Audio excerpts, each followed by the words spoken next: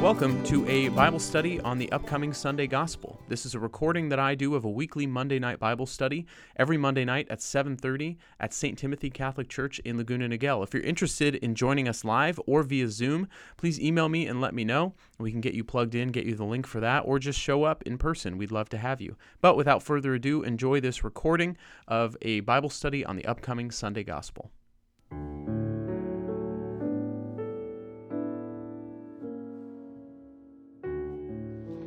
In the name of the Father, and of the Son, and of the Holy Spirit. Amen. Come, Holy Spirit. Come, Holy Spirit. Lord, we invite you into this space to settle our minds and our hearts, to bring peace, to bring joy, to bring hope, all the things that this Easter season is characterized by, Lord. We pray that they would permeate every part of our life. And in the ways that we might be distracted or unfocused tonight, we just pray, Lord, that whatever the causes of those things may be, we just lay all of our intentions, our worries, our anxieties, all the to-do list items, the things going on today or that are coming in our week, we lay them all at your feet. And we just ask that you give us rest and peace of mind, openness of heart, ears ready to listen, hands, souls ready to receive. And we lay it all at your feet, asking that your will be done, Lord. Bless us each in the ways that we most need it, and guide us especially as we dive into your word. We ask that you challenge us, convict us, help us to receive answers for questions that we have, comfort for things that are weighing down on us. And we just ask, Lord, that your words just speak in whatever way we need to each one of us. You knew we would all be here tonight, and you have a specific message for each one of us. And so we pray, Lord, we would each be open and ready to receive it. This time is yours, and we pray all of this in your most precious name, Lord. Amen. In the name of the Father, and the Son, and the Holy Spirit. Amen. Welcome to all of you. Tonight we are in John chapter 21, verses 1 through 19. This is the gospel reading for this upcoming Sunday, the third Sunday of Easter. And this is the epilogue, another post-resurrection appearance of Jesus to the disciples, some of the disciples in the Gospel of John. So we're going to read verses 1 through 19 twice through, a longer passage. But this is another narrative passage, so it's really good to kind of paint the picture in your mind. So pretend you've never heard this before, you may never have. Act as though there's a blank canvas in your mind or in front of you. And as you hear these details, try and place yourself in the scene. Pay attention to what you're hearing, what you're seeing, what you're smelling, what you're touching, where you are in the story, what character you are, or how you're observing the scene, and just see what you notice this first time through. So John 21, verses 1 through 19. After this, Jesus revealed himself again to his disciples at the Sea of Tiberias. He revealed himself in this way. Together were Simon Peter, Thomas called Didymus, Nathanael from Cana in Galilee, Zebedee's sons, and two others of his disciples. Simon Peter said to them, "I'm going fishing." They said to him, "We also will come with you." So they went out and got into the boat. But that night they caught nothing. When it was already dawn, Jesus was standing on the shore, but the disciples did not realize that it was Jesus. Jesus said to them, "Children, have you caught anything to eat?" They answered him, "No." So he said to them, "Cast the net over the right side of the boat, and you will find something." So they cast it and were not able to pull it in because of the number of fish. So the disciple whom Jesus loved said to Peter, "It is the Lord." When Simon Peter heard that it was the Lord, he tucked in his garment, for he was lightly clad, and jumped into the sea. The other disciples came in the boat, for they were not far from shore, only about 100 yards, dragging the net with the fish. When they climbed out on shore, they saw a charcoal fire with fish on it and bread. Jesus said to them, "Bring some of the fish you just caught." So Simon Peter went over and dragged the net ashore, full of 153 large fish. Even though there were so many, the net was not torn. Jesus said to them, "Come, have breakfast." And none of the disciples dared to ask him, "Who are you?" because they realized it was the Lord. Jesus came over and took the bread and gave it to them, and in like manner the fish.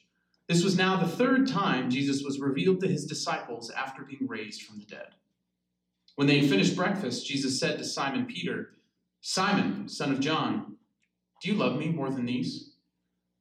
He said to him, "Yes, Lord, you know that I love you." Jesus said to him, "Feed my lambs." Jesus said to him a second time, "Simon, son of John, do you love me?" He said to him, "Yes, Lord, you know that I love you." Jesus said to him, "Tend my sheep." Jesus said to him the third time, "Simon, son of John, do you love me?" Peter was distressed that he had said to him a third time, "Do you love me?" And he said to him, "Lord, you know everything. You know that I love you." Jesus said to him, "Feed my sheep. Amen, amen, I say to you, when you were younger, you used to dress yourself and go where you wanted. But when you grow old, you will stretch out your hands, and someone else will dress you and lead you where you do not want to go." He said this, signifying by what kind of death he would glorify God. And when he had said this, Jesus said to him, "Follow me." The Gospel of the Lord. Praise to you, Lord Jesus Christ. So we have this post-resurrection scene with Jesus appearing to 7-ish of the remaining 11 disciples at this point, the apostles, who've gone back to fishing, couldn't catch anything. Very similar to another story we hear at the beginning of the Gospel of Luke. Reveals himself to them and has this kind of redemptive moment with Peter. So now that you have this picture in your mind, we're going to read this a second time. And the second time, as always, I invite you to listen more closely and hang on each word, hang on each phrase. Try and empty your mind of everything but the scene and the words that you are hearing, and see if a particular word or phrase just stands out to you. Maybe it sparks a memory, a thought, something that you've been praying about or going through. It resonates with you for whatever reason. It doesn't have to have anything to do with what the passage is about. It could literally remind you of something completely different. But if your mind is clear and you're kind of open to the Holy Spirit speaking to you, pay attention to those things that just spark thoughts. Because that definitely is a way that we feel the Lord is trying to speak to us. So a second time through, listen for those little sparking moments where the Lord might be speaking to you, and begin to take note of what those words or phrases are, asking, what is the Lord trying to say to me through this? Why is this standing out? Second time through, John 21. After this, Jesus revealed himself again to his disciples at the Sea of Tiberias. He revealed himself in this way. Together were Simon Peter, Thomas called Didymus, Nathanael from Cana in Galilee, Zebedee's sons, and 2 others of his disciples. Simon Peter said to them, "I'm going fishing." They said to him, "We also will come with you." So they went out and got into the boat, but that night they caught nothing. When it was already dawn, Jesus was standing on the shore, but the disciples did not realize that it was Jesus. Jesus said to them, "Children, have you caught anything to eat?" They answered him, "No." So he said to them, "Cast the net over the right side of the boat, and you will find something." So they cast it, and were not able to pull it in because of the number of fish. So the disciple whom Jesus loved said to Peter, "It is the Lord." When Simon Peter heard that it was the Lord, he tucked in his garment, for he was lightly clad, and jumped into the sea.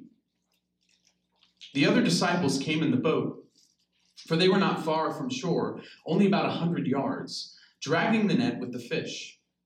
When they climbed out on shore, they saw a charcoal fire with fish on it and bread. Jesus said to them, "Bring some of the fish you just caught." So Simon Peter went over and dragged the net ashore full of 153 large fish. Even though there were so many, the net was not torn. Jesus said to them, "Come, have breakfast." And none of the disciples dared to ask him, "Who are you?" because they realized it was the Lord.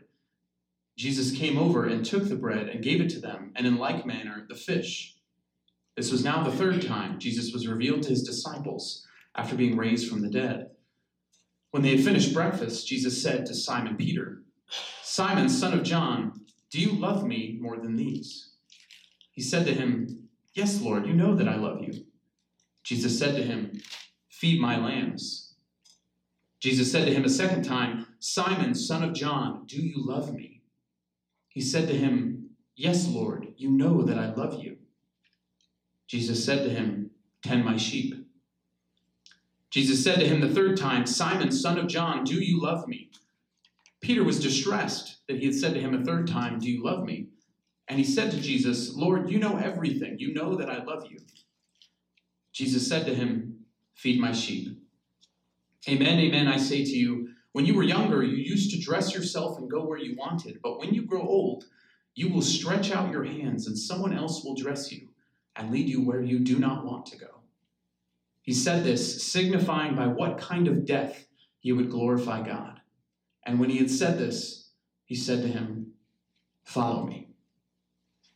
The gospel of the Lord. Praise to you, Lord Jesus Christ. So a longer passage for this week, but I invite you to look back over the passage and the things that stood out to you, what resonated with you, as well as any questions that this reading may have sparked as you were listening or reflecting on it. And we're just going to take some time at the tables that you're at just to share those things. What are some questions, some things that stood out to you, why you think they did, and then we'll bring that back to the larger group. If you're on Zoom, please share that in the chat, and Katie will make sure it's shared with the group. Or if you're watching this later on YouTube, please share that in the comments. But for those of us here, let's take about 5 or 10 minutes to just share with those around us.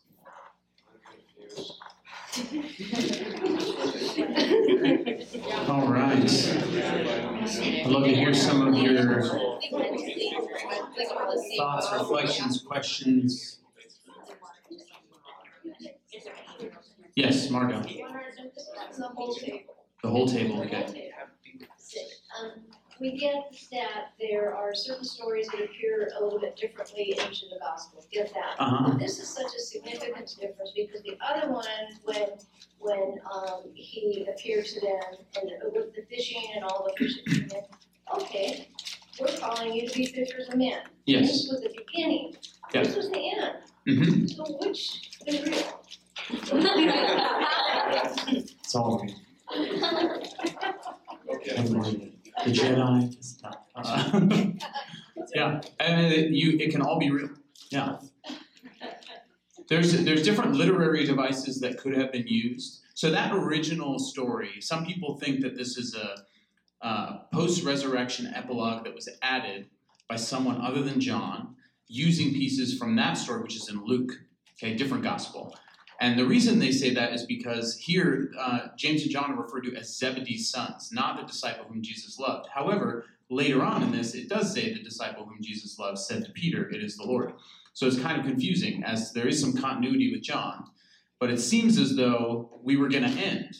Like if you read the previous chapter, verse 30, now Jesus did many other signs in the presence of the disciples that are not written in this book. But these are written that you may come to believe that Jesus is the Messiah, the Son of God, and that through this belief you may have life in his name.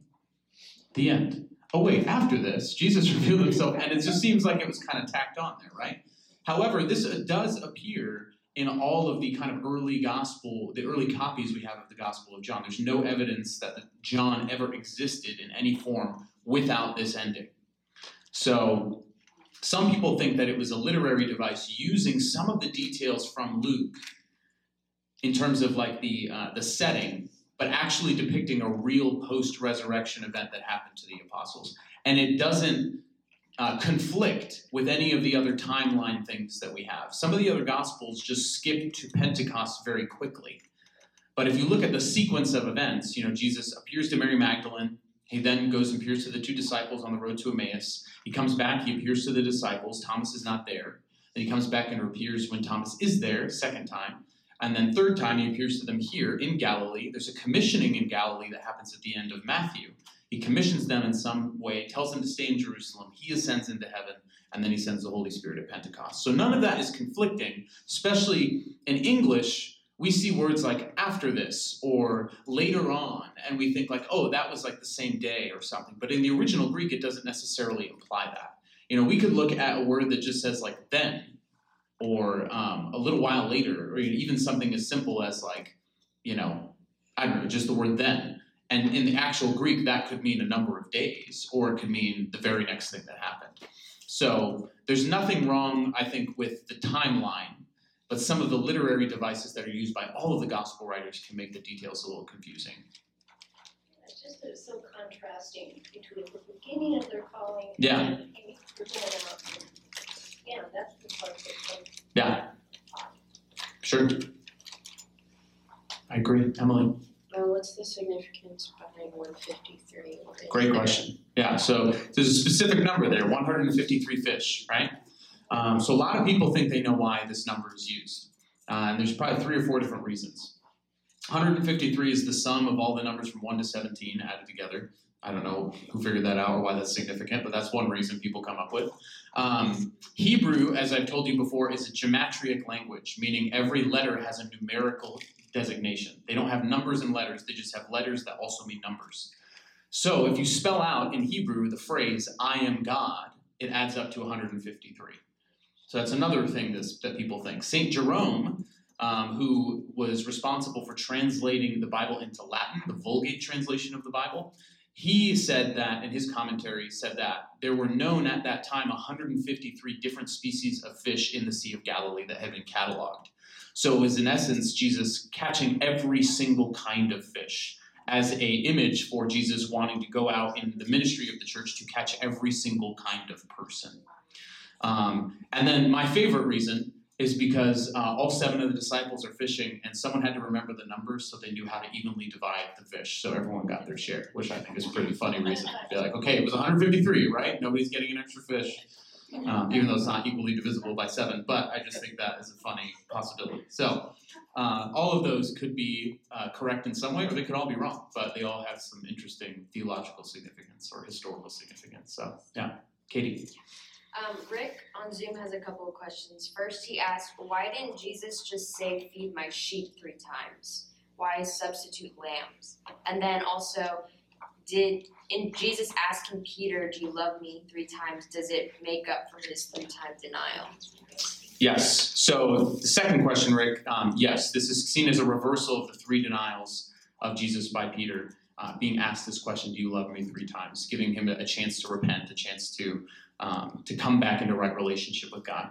Recognize Jesus, when he does that, he doesn't call him Peter. He says, Simon, son of John. He calls him his old name. To almost say like, all right, you kind of have a chance here. Like, we're starting from square one. Like, do you really want to follow me? And we're going back to the old you. Are you really ready now that you know everything that is expected, everything that was going to happen? Are you ready to repent of that denial and really follow me? Remind me of Rick's first question. Oh, why does it say feed my lamb? Doesn't say feed my sheep 3 times. It says feed my lambs, tend my sheep, feed my sheep. So in essence, these all kind of mean the same thing. But I've heard my spiritual director, in fact, he does a lot of ministry with families, and he uses this as an analogy for how we should minister as church. So recognize that Jesus here commissions him to feed the lambs once, so the young ones, and then to tend to the sheep, the older ones, feed the sheep and tend the sheep, the older ones. And so we should be doing more of our ministry to parents, to adults, to families, instead of focusing so much of our energy on children's ministry. Not that children isn't important, but children are part of a family. And, it speaks to this kind of identity, or not this identity, but this potential problem we have in church settings, that we tend to educate children and play with adults, and in reality we should be playing with children and educating adults. And so whenever you have adult events, there's always these big socials with an open bar and all of these things like that. And then kids, it's like, here's all your requirements to get confirmed. And it's not going to take 2 days, it's going to take 2 years, and it's like, it's a lot, And so it kind of speaks to maybe Jesus is getting at here, there's a dynamic that we should really be seeing. And like, yes, he wants the children to come to him, but we also got to make sure that we're not unevenly focusing our efforts. Also, to speak to the young and the old, that the whole family, all ages, are welcome into the fold. And sometimes that involves feeding, sometimes that involves tending. The word for tending there is also a synonym for shepherding, so guiding in some capacity. And so sometimes people just need to be fed, sometimes people really need to be guided, and then eventually they need to be fed again. And so it speaks to kind of also the cycle of our life in the church. Sometimes we need just that nourishment from the sacraments, from the Eucharist. Sometimes we really need to be guided more deeply in something like spiritual direction or Bible study, really be formed, really be challenged in the way that God is calling us to live. So all of those could be potential reasons. But I think at the end of the day, in the original language, they mean very close to the same thing. So, yeah. Yes? Well, going off that, Rick also asked, can you explain how the old and young thing at the end forecasted Peter's way of death? Yes. So you catch this in verse 18, when you were younger, you used to dress yourself and go where you wanted, but when you grow old, you will stretch out your hands, and someone else will dress you and lead you where you do not want to go. And he said this signifying what kind of death he would die to glorify God. How did Peter die? Anyone know? Rome, upside down. Yeah, he was crucified upside down in Rome, martyred very likely by the Emperor Nero around the year 65 AD. And so that phrase, stretch out your hands, is basically Jesus telling him you're going to be crucified like I was. And you're going to be led somewhere where you do not want to go. And just as Jesus was dressed by others in a robe mocking him as king of the Jews, just as he was stripped of his clothing and humiliated and embarrassed, he's telling Peter basically, look, like this is what you have in store. And then he invites him a final time to follow him. Now that you know what your mission is, now that you know what's on the line, now that you know that I am God, I have risen from the dead. But it's also not going to be sunshine and roses. It wasn't going to be like this big military campaign and this great big posse following Jesus and going and overthrowing Rome. It's not going to be what you thought it was. Are you ready to set aside your fear now, Peter? And I'll reconcile you in these 3 invitations. Do you love me? Do you love me? Do you love me? But now here's really what it's going to come down to. And the incredible part is that Peter says yes. Because, in fact, the yes in the beginning was probably a lot easier, even though it was scary, than knowing full well, all right, here's what's going to happen to you. That was probably much harder yes to make. And the faith and the trust that Peter had to have at that moment redeems all of those other moments before it. And so the great thing, a reminder and offering to all of us, right? There are many moments in my life and probably in yours where I failed to trust in the Lord, to have faith, to do the right thing. And yet God keeps calling me back. And he acknowledges that he doesn't shy away from acknowledging or helping me be convicted in the moments where I need to repent. I need to reconcile or forgive that person or ask for forgiveness. But that never means that Jesus is done with me. As long as I'm still breathing, Jesus is still working in my life, has a desire, a mission for me. And same is for all of you. So that's a great reminder. Yes, sir. Why the right side of the boat? Yes, the right side of the boat. So the Greeks thought the right side was lucky. And this is written in Greek. But it also just kind of shows the power that Jesus has over creation. This is similar, again, to the passage in Luke, beginning of Luke. And the one in Luke, what happens is, very similar circumstances. Jesus tells them they've been fishing all night, and at this point, they've actually cleaned their nets off. If you remember that, they've washed their nets, meaning they're all cleaned up, they're ready to go home, a full night of failed fishing. And Jesus says, hey, go back out in your boat and cast a little ways out and cast your nets again for a catch. And they have the faith to say yes. And they catch so many fish that it says in that passage in Luke that their nets were tearing. And in this passage, it says the nets are not torn.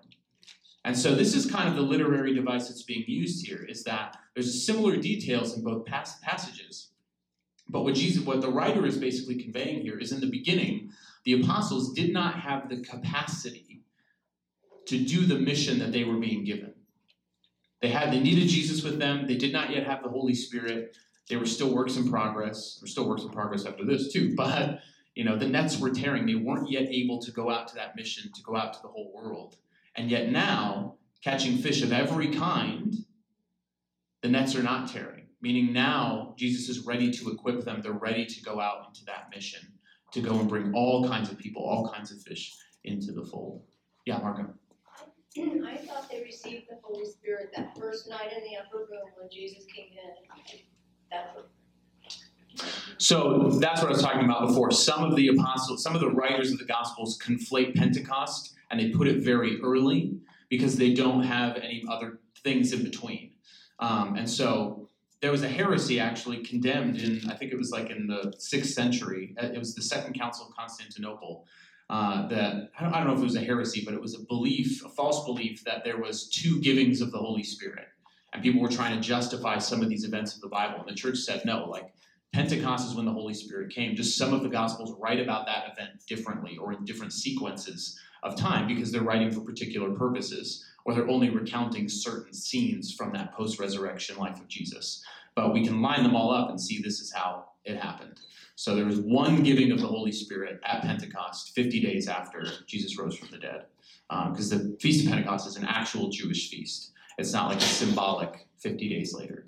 So because we know it happened on that feast, that's why we know. Why is there already a campfire with fish on there, and they already they get fish too? Yes, so I love that you pointed out this detail.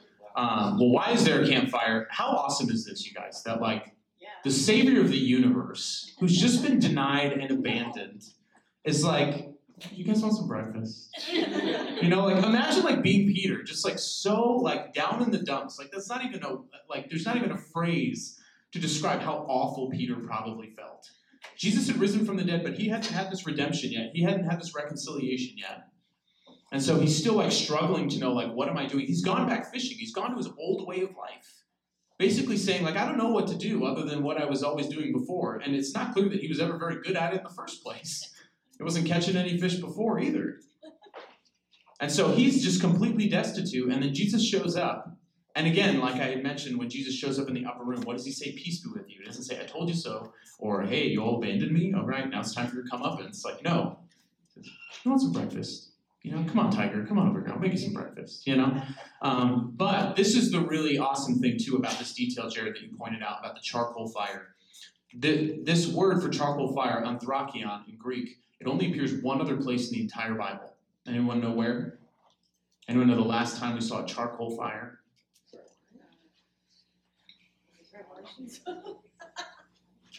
When Peter denies Jesus. He's warming himself by a charcoal fire. So imagine, have you ever smelled something and been brought back to a memory? You just smell cookies, or your mom's cooking a home-cooked meal. You smell rain, or you get brought back to a particular time. Imagine Peter coming to shore, and the last time he saw Jesus before the resurrection was when Jesus turned to him in the courtyard of Caiaphas' house while he was being tortured and while he was denying him. And he was warming himself by a charcoal fire, denying Jesus 3 times. And Jesus comes back and he invites him to a charcoal fire, being brought basically sensory vacation back into that moment in his very recent past to be reminded of how much he betrayed Jesus. And what does Jesus do? He makes him breakfast. Uses bread and fish on the shore of the same sea where he performed the multiplication of the loaves and the fishes. Very same sea. The Sea of Tiberias is the Sea of Galilee. It's just another name for it. This is where he performed this miracle. So in essence, reminding Peter of the power he has, who he is, reminding him that he knows, yes, that he denied him, that he predicted it, and yet he's here bringing reconciliation. There's nothing that brings people together like a meal, right? Having people over around a common table, sharing food. Just to reconcile in that way. And just the love and the mercy that he has for Peter. And I want to point out here, because it's not apparent in English, these 3 times that Jesus asked Peter, do you love me? There's 4 words for love in Greek. And all of them translate to one English word, love. But there are different Greek words for love used throughout this. So there are 2 that are important for this passage. The other 2 that are not that important are storge, which is natural love, like the love we have for our family, and eros, which is romantic love. It's where we get the word erotic, or things like that. And then the 2 other words that are used in this passage are philia, which is a brotherly love, friendship, Philadelphia, city of brotherly love, philanthropy, that's where we get those words, philia. And then agape, or agape, and that is sacrificial love. Basically, the love that God has for us, that Jesus pours out for us, that is arguably near impossible for us to have, but we strive for it in things like marriage and things like self-sacrificing relationships that love parents are meant to have for their children and things like that. So agape, sacrificial love, God-like love, and philia, friendship love. Those are the 2 words that are used here. So I'm going to read this using the Greek words. Simon, son of John, do you agape me? Okay, God-like love. Do you agape me more than these? Peter said to him, yes, Lord, you know that I philia you. I love you in a friendship way. That's how I can love you. That's all I have to give. But Jesus says to him, feed my lambs. Jesus says to him a second time, Simon, son of John, do you agape me? The actual word is agapas, the conjugation in Greek. Jesus said to him, yes, Lord, you know that I philo you. Philia. Same thing as the first time. Okay, so Jesus is asking him, can you love me like this? And Peter's saying, no, Lord, but I can love you like this. I can love you in this way. And then the third time, listen to what Jesus says. Jesus says to him the third time, Simon, son of John, do you phileo me? Peter was distressed. Why? Because he said to him a third time, but also because Jesus downgrades the type of love he's asking of Peter, because Jesus is willing to meet Peter where he's at. In that original Greek, it's a beautiful reminder, a beautiful literary device too, to show not only is Peter being redeemed, but Jesus is willing to meet him where he is. The doubt that Peter has, the worry that Peter has, am I good enough? Can I love Jesus enough? Can I love Jesus how I'm supposed to love him? And he realizes, no, I can't. It's impossible for me. But I will give Jesus what I can. I will give you this love. Just like Peter was just reminded that moment of the multiplication of the loaves and fish, where a young boy came up and gave all he had, 5 loaves and 2 fish, a picnic for him and his family probably. And Jesus was able to turn that very little into something that fed 5,000 plus people. What a great reminder for us that Jesus meets us where we are, that he doesn't expect that we reach some kind of level of perfection, or that we have to have it all figured out or have the answers to all of our questions before he'll come to us and embrace us and love us and welcome us back home. And even then, even though Peter can't meet that level of love, he says at the end of this, follow me. I still want you. I still want you. It's beautiful. Bruce. Does the word children Mm. preview that tenderness that he's about to show us? It does in a way. So there's 2 words for children that I'm aware of in Greek. One is teknon, which means like a child. And the word that Jesus used is paideia, which is a familial term. And some commentators say like this, if they didn't know this was Jesus, which they didn't, this could have come off as like very snarky. So the actual translation of this verse in verse 5 where it says, children, have you caught anything to eat? The actual translation in Greek says, children, you don't have any fish, do you? And then the word children there, because it's that familial, but he seems like a stranger, would have been like, hey kiddo, you don't have any fish there, do you? And like, if you're a fisherman who's been fishing all night, like, it would be very easy to be like, listen here, dude, like, let me come over there and tell you, like, it would have been like fighting words, is what some commentators say. But if there is this familiarity, like, if I call a stranger, if I'm like driving on the freeway and someone irritates me, I'm like, hey kiddo, use your blinker, versus when I look lovingly at my child, I'm like, hey kiddo, come here. Like, there's ways you can use it that are good and ways you can use it that can be perceived as bad or that are negative. And so I think Jesus means it in a familiar way here, but it very well could have been interpreted as him being very snarky. Yeah, Matt. Has Jesus ever called the apostles children before? I think so. I don't know where directly, but I think somewhere in those passages where he says, do not keep the children from me, because anyone who enters the kingdom, anyone who wants to enter the kingdom must do so like a child or something to that effect. I think around there he also references them as children to kind of point back to that scene he just had with the children, not wanting them to be away from him. Because I asked that because I was talking with the group about how they didn't recognize it. It reminds me of the Transfiguration. So Yeah. I wonder if him using that kind of exemplifies like his divinity, like as God the Father. Yeah, well, and it also shows like there's something different about Jesus resurrected, because Mary Magdalene doesn't recognize him either. She thinks he's the gardener, and so there's something about the resurrected body, the resurrected Jesus that is not the same, unfamiliar, more glorious, more perfected, or something like that. And it doesn't really clearly say, what that entails, what it's going to be like for us in resurrected form. We know from Jesus he retains his wounds. And so we may have scars of the wounds that we've had in life because they really make us who we are. I think another important, very important, if not the most important note that we can get about heaven in this is that there's food in heaven, y'all. Like, we can eat. Jesus is eating. That's great. Yes. No calories. That's wonderful. But yeah, I do believe he references them as children at some point to God, because he does have that.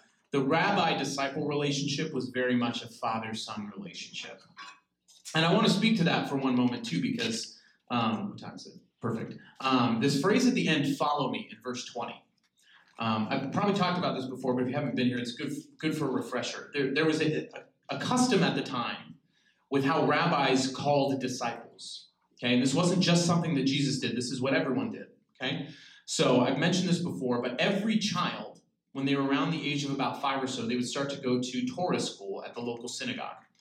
And they would do that for several years, and they would memorize the Old Testament. They'd go to this level of school called Beit Sefer, which means house of the book, and they would memorize the first 5 books of the Bible: Genesis, Exodus, Leviticus, Numbers, and Deuteronomy. Memorize it, because it contained the story of how God called them and chose them, and all of their 613 laws for rituals, for sacrifice, and for worship. So they would memorize that by about the age of 8. And then those who were really doing well in school, those young boys who were really doing well in school, the girls would go home and learn family trade from their mother. They'd learn kind of the way of the home. And then the boys who did really well, they would go into the next level of school called Beit Talmud, and they would learn the whole rest of the Hebrew Scriptures, our Old Testament, and begin to memorize all of that.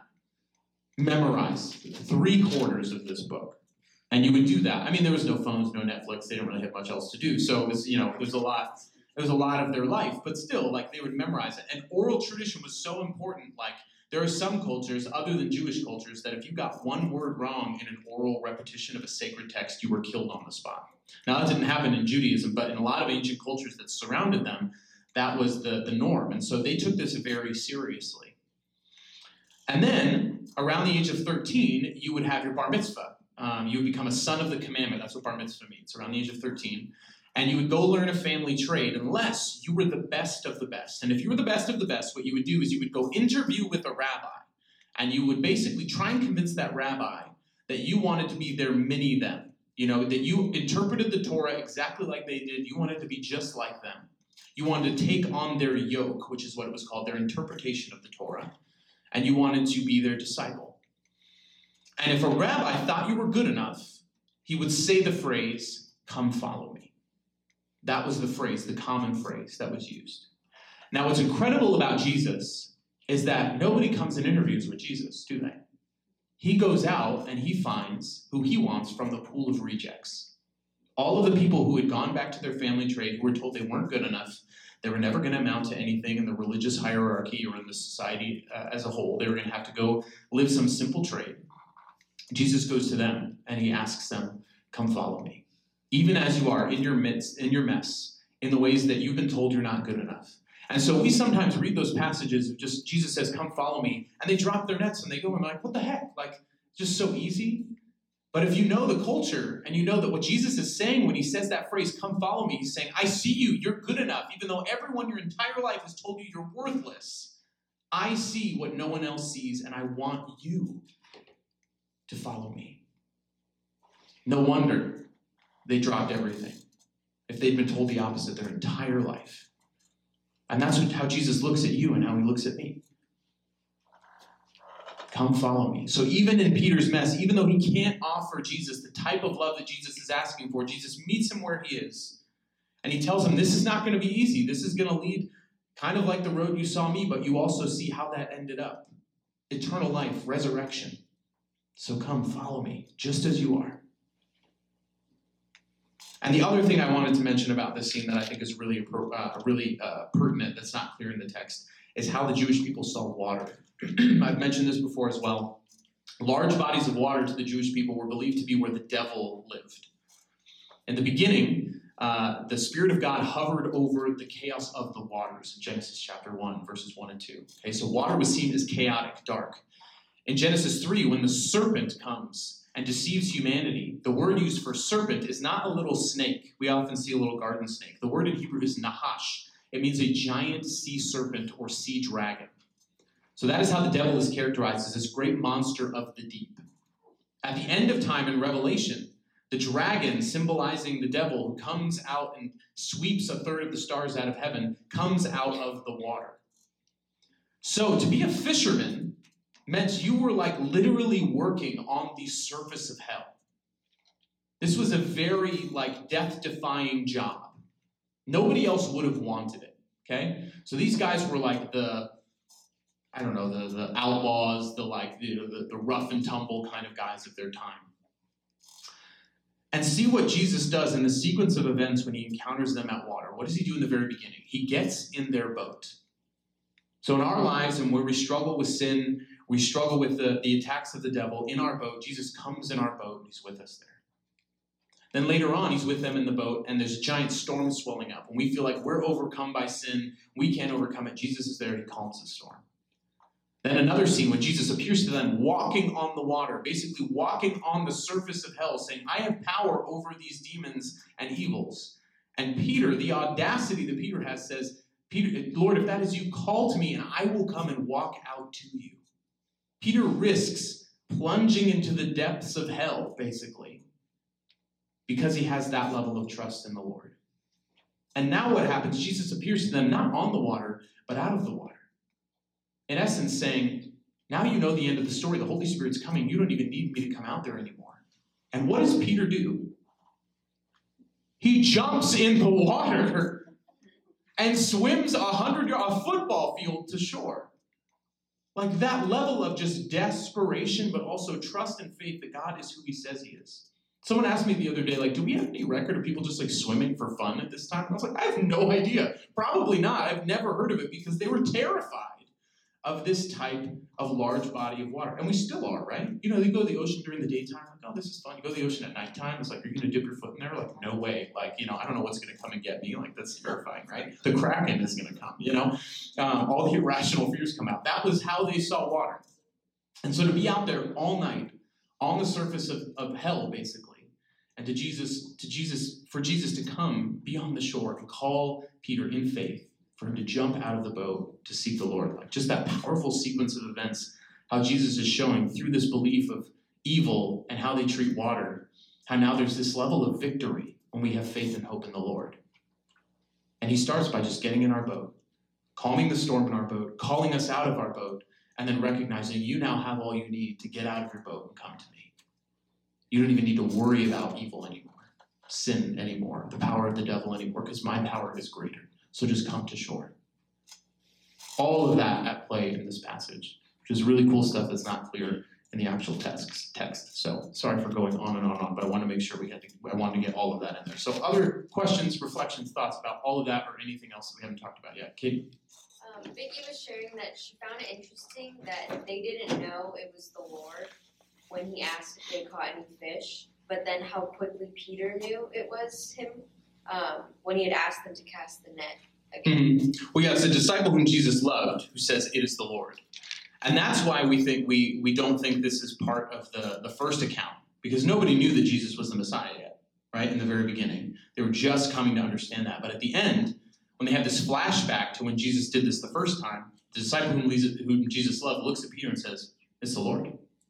Obviously. And that's why Peter jumps in. You know, that creates that amount of faith that Peter can have to dive into the water. Yeah. Otherwise, they wouldn't have known.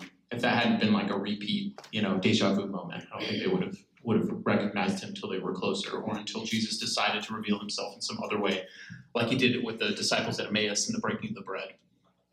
Yeah. Thanks, Vicky, for that. Greg.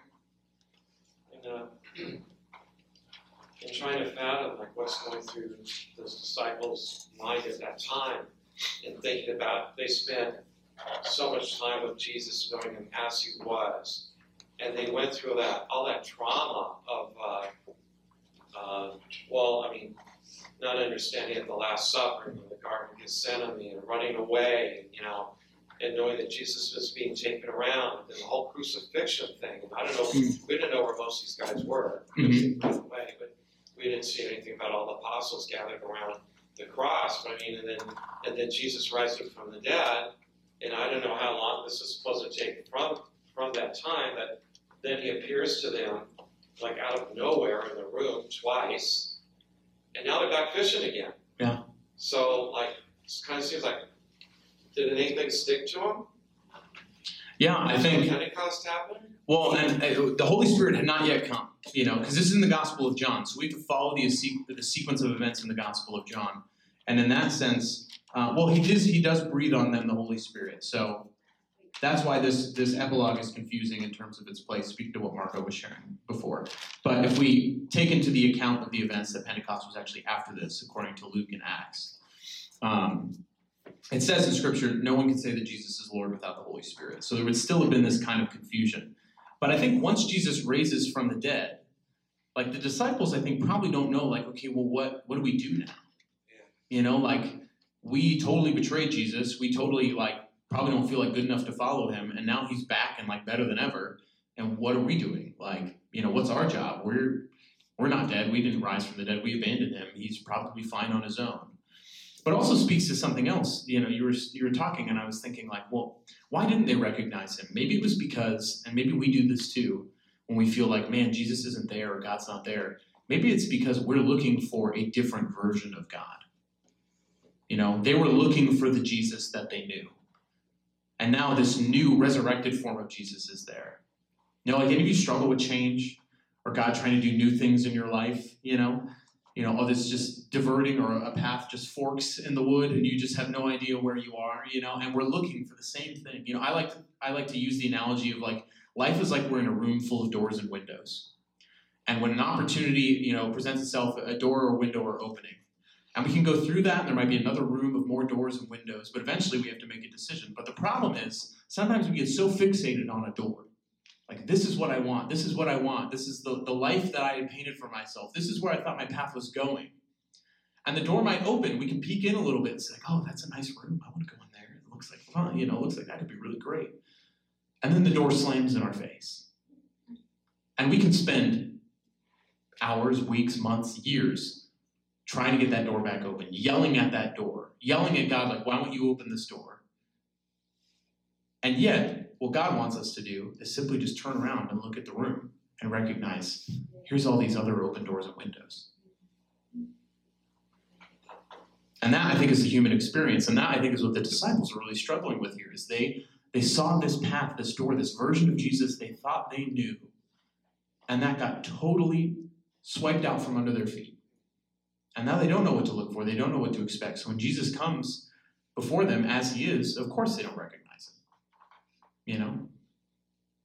It's just like all those stories of those movies where like someone finds something right in front of them that they didn't expect. You know, those like really crummy Hallmark movies when like, sorry if you like Hallmark movies, but like they're all like, you know, the two best friends and then one of them goes and dates everyone. The other friend's like, yeah, I'll be here to support you, but I like secretly love you. And maybe one day I'll hope you realize like your love was right here under your nose all along. And then of course they discover and it's like happily ever after. You know, right? It's like that. Like, you know, they exactly. I had a feeling. I was kidding. What channel? The Hallmark, Lifetime, you know, all of that. Yeah, exactly, yeah. We Network, all of that. So, anyways, but all those movies basically to communicate, like, when we're looking for something that we think is really going to make us happy, we can neglect what is right in front of us. You know, what God is offering us right there, right under our nose. Or sometimes God offers us a particular path, and we think it's going to come to a particular conclusion, but we don't realize that when that door closes, that it brought us to something different that was even better. But we're still waiting and hoping, like, oh, I really want that to happen. I really want that outcome. We don't realize, like, well, if this hadn't happened, then I wouldn't be able to go through that door or that window, or I wouldn't have met this person, or I wouldn't have, you know, had this experience in my life, been able to share or minister to people from my own experience. You know, it's when we look back on our lives and think about, like, you know, the regrets we have or the things that we would have done differently. And, you know, I've done a lot of messed up stuff in my life a long time ago. And I wouldn't go back and change any of it because, hello, fly, because it makes me who I am. Like, I can minister in certain ways. I can speak to certain people's struggles because I had them too. And so there's a phrase in theology that sometimes the way out is through. Sometimes the way to God is through. It's not around the pain. It's not circumventing the past or trying to sweep it under the rug. It's through it. It's recognizing, like, the wounds that we have. That's why Jesus keeps his wounds, to show that there's redemption in them, right? Sometimes the way to who we're becoming and who God is calling us to be is through the wounds. I think all of that is kind of at play in the heart of the disciples here. They just haven't yet realized it yet.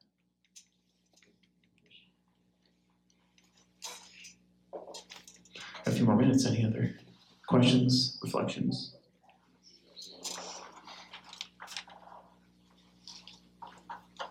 Yeah. All right, let me see what else I can add to this. A couple other details. As I said, the Sea of Tiberias is the Sea of Galilee. There's two disciples that are not listed In the Gospel of Peter, the apocryphal gospel that didn't make it into Scripture, that was written centuries later, it wasn't part of the public revelation of the Gospels, within the lifetime of the original apostles, it says that Andrew and Levi, or Matthew, Andrew and Matthew are there with them in this account. So those may be who the other two apostles were, if you're curious. We talked about the fact that he says he's going fishing, so kind of implying that he's going back to his old way of life, kind of neglecting what Jesus is calling him to, not knowing what to do next. They cast out the net in faith. He jumps into the sea in faith. Charcoal fire. Let's see. Anything else that I wanted to mention?